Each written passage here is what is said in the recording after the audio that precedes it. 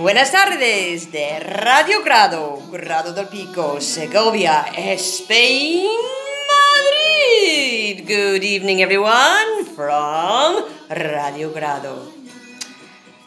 Yes, it always happened at the end of November. There would be a ring of the bell. We little ones would rush to the door to find the postman with a parcel from Spain. It always contained 2 wafer-thin wooden boxes. We knew then that Christmas was on its way. Siempre pasaba a fines de noviembre. Sonaba el timbre de la puerta. Nosotros, los pequeños, corríamos a la puerta para recibir al cartero con un paquete de España. Dentro siempre había 2 cajas de madera finas, como obleas. A partir de entonces sabíamos que las Navidades estaban de camino. The boxes contained turrón from Daddy's friend and business contact, José Espelta Graciot.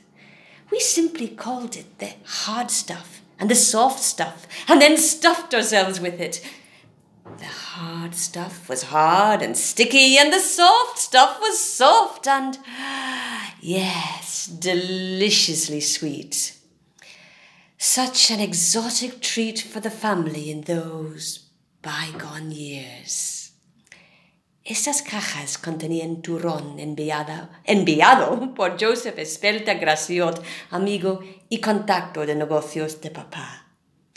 Nosotros los llamábamos el duro y el blando y nos hinchábamos con ellos.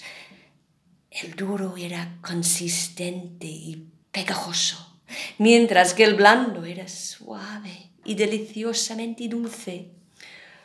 Un obsequio exótico para la familia en aquellos tiempos lejanos. And all that was a long time ago, not in Bethlehem, but in Belfast. Yet Turrón dates back even further.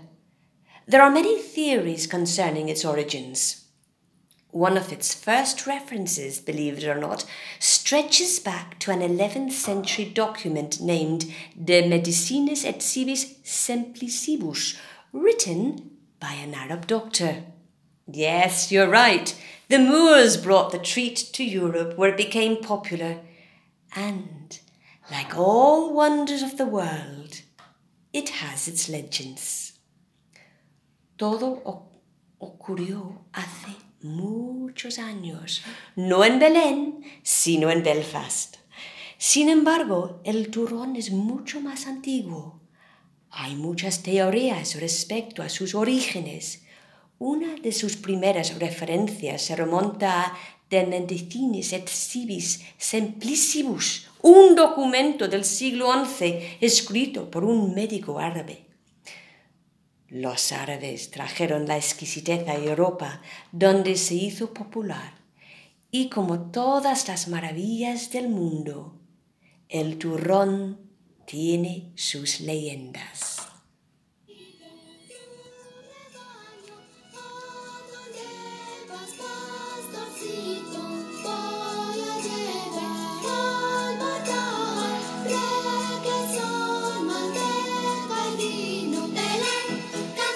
De Belén,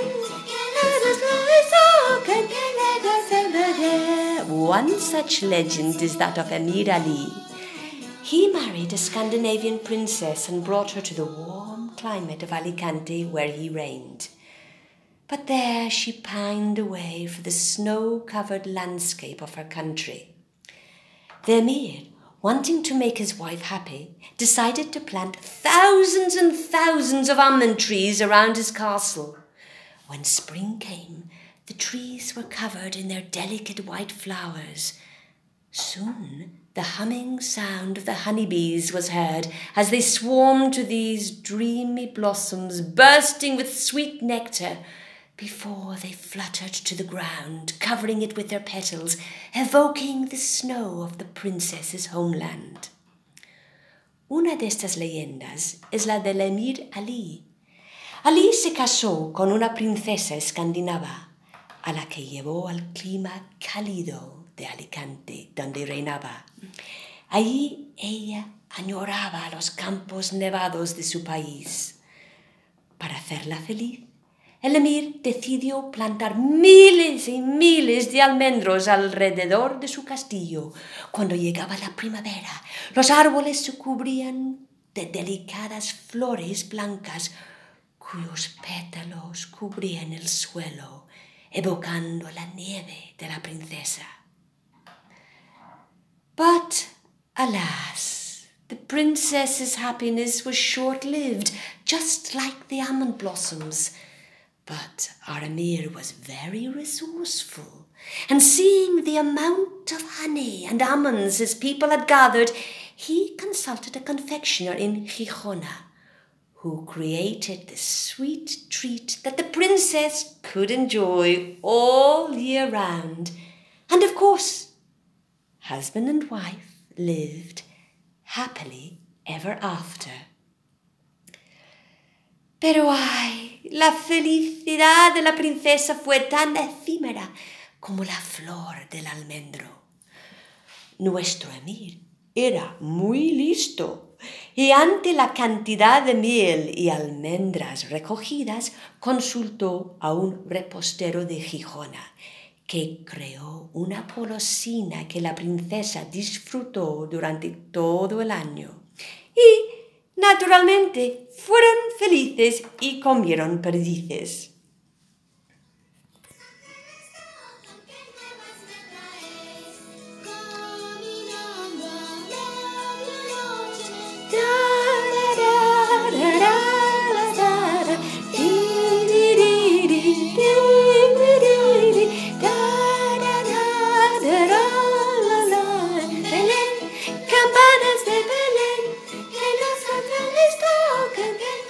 By the 15th century, turrón had crept its way into the repertoire of popular confectioners throughout Spain.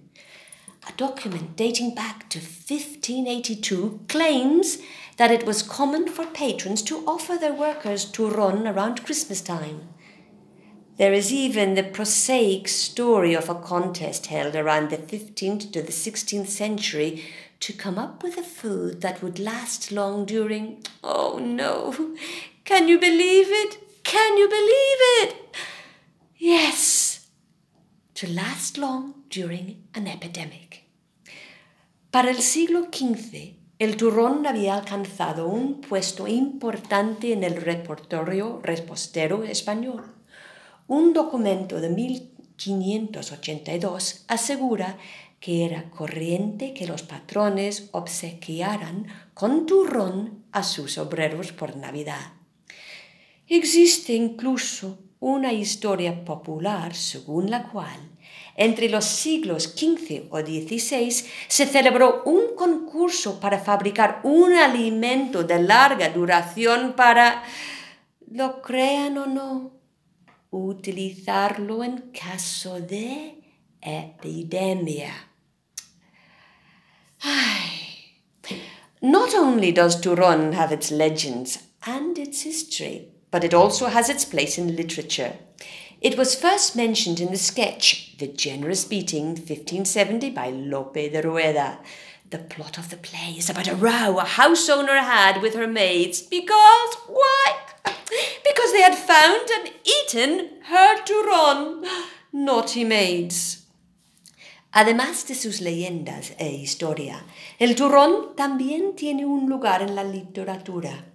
Se menciona por primera vez en 1570 en el paso de la paliza generosa de Lope de Rueda. El argumento de la obra es la bronca que una ama de casa tiene con sus sirvientas, porque estas pobres se han comido su turrón. ¡Ay!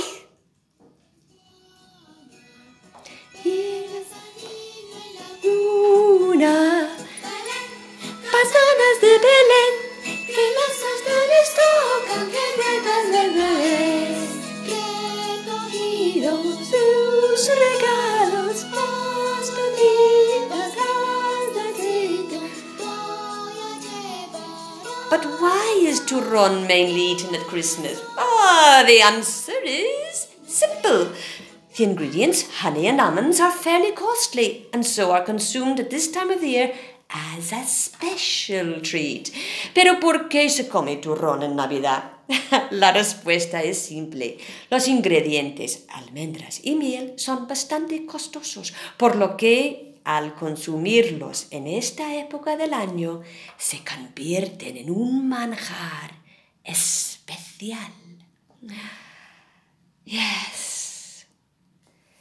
Many years have gone by since I first enjoyed what my family called the hard stuff and the soft stuff. The hard stuff was turrón de Alicante and the soft stuff, turrón de Gijona. Now, thankfully, not only do I call it by its proper name, but I also try to delight my own family year in and year out with my own homemade turrones. We'll have to wait until La Nochebuena, Christmas Eve, to find out if I have managed to delight them with it this year too. Let's hope I do. Han pasado muchos años desde que mi familia disfrutó por primera vez del duro turrón de Alicante y del blando turrón de Gijona. Han pasado muchos años. Pero ahora que conozco sus verdaderas denominaciones, trato de deleitar a mi propia familia con mi turrón, hecho en casa aquí en España.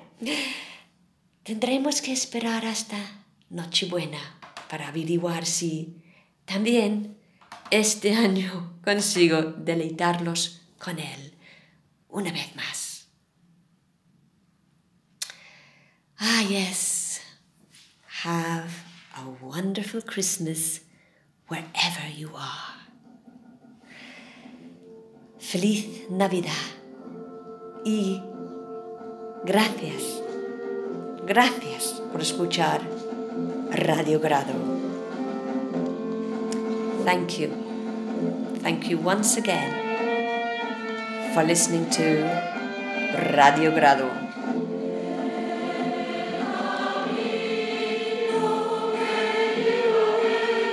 Y podemos cantar. Sí, este villancico precioso. We can all sing, hum, and sway to this beautiful music.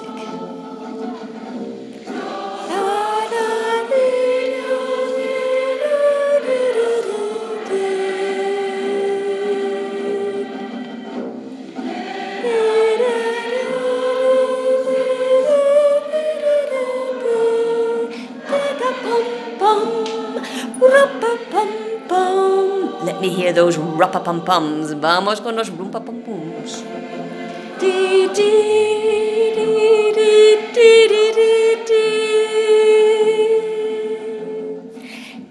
My drum.